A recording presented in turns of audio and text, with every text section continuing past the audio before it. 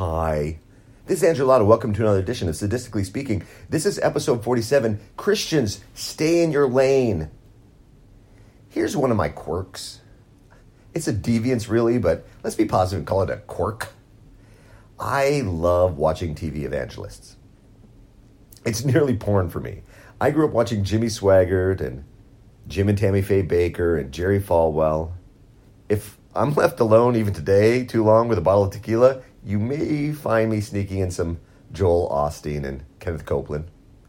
And if I'm feeling particularly randy and drunk, I'll be checking out the local talent on the public access stations. Now, the reason I'm so enamored with these evangelists is the same reason I was a big fan of the early years of Keeping Up with the Kardashians. It's so ridiculously manipulative, and you spend your time wondering, did they know they're moronic, deceptive dickweeds living off the insipid? Or, actually, no. They know they're evil. Anyway, my friend Caroline today sent me a YouTube video of a sermon from the Gateway Church. And I use the term friend here very loosely because she knew it would make me lose my shit.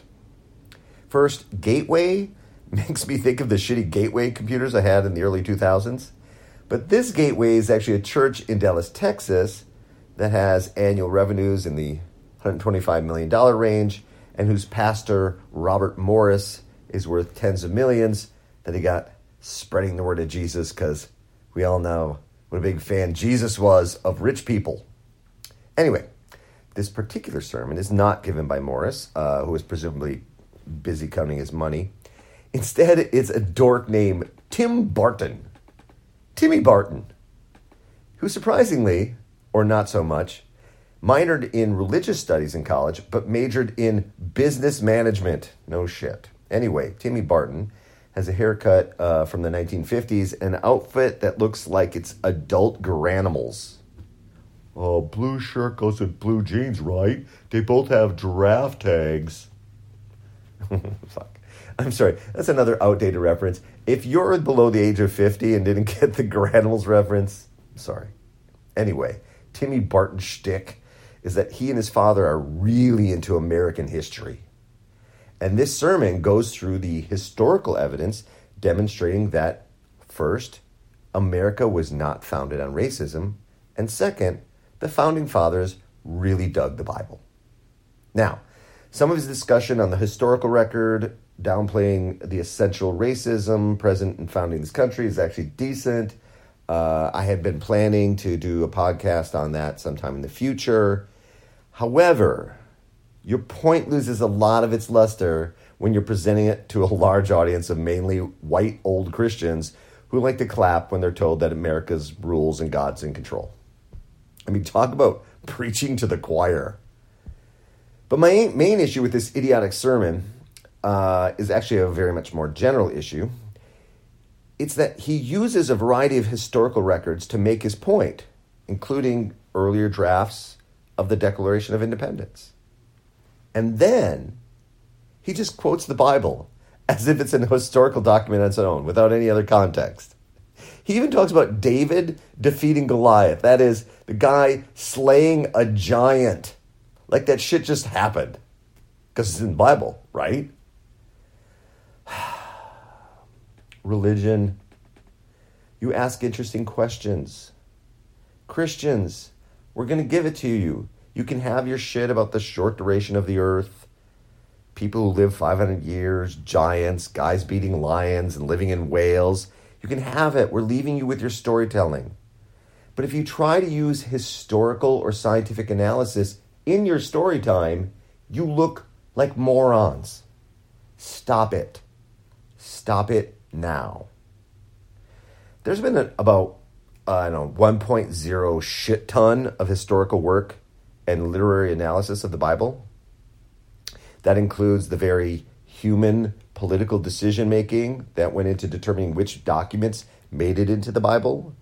That includes the books of the New Testament that were written well after Jesus had died and how they disagree with each other and how they were subsequently amended over the years.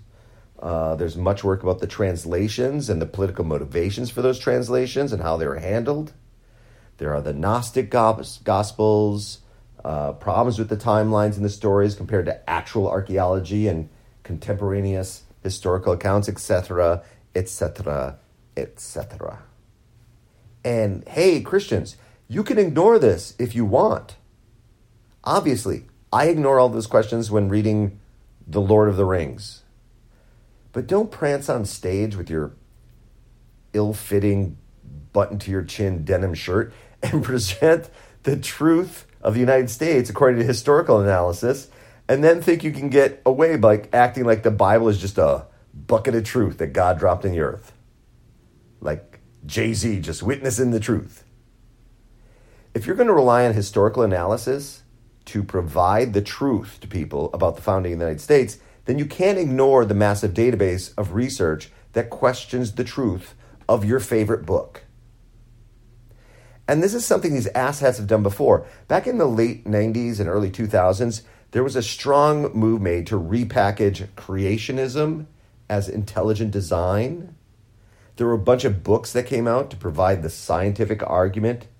Here's the science behind intelligent design. They even got professors with doctor in their name to write some of them, many of them funded by the Discovery Institute from Seattle, Washington, which is a bullshit creationism pushing group. I actually read a bunch of them because it was like the TV evangelists and the Kardashians, or watching ugly, fat, drunk guys hit on hot chicks. The same kind of car crash fascination. Now, the best of those books is probably Darwin's Black Box by Michael Behe, in which he presents a bunch of examples of animal and human anatomy that don't have very good, compelling explanations based on natural selection, evolution. And it's true. There are some difficult aspects of the biological world in terms of a concise evolutionary explanation. But that doesn't allow you to jump in and say, so then God must have made the bombardier beetle. That's just stupid. That's like finding a $20 bill in your pocket of your jeans and saying, I have no idea how this could have gotten here, so I'm guessing an alien must have flown down to Earth and left it there for me. The last thing you want to do, assholes, is to make science the arbiter of truth.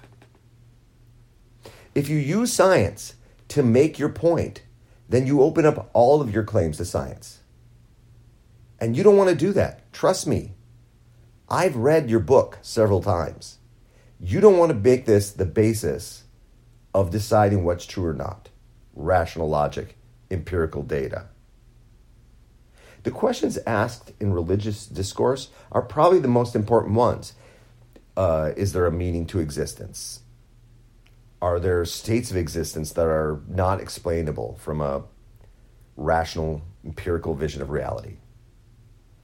Was the Virgin Mary really as hot as she's shown in those drawings? Here it is. Stop fucking it all up by making us look behind the curtain.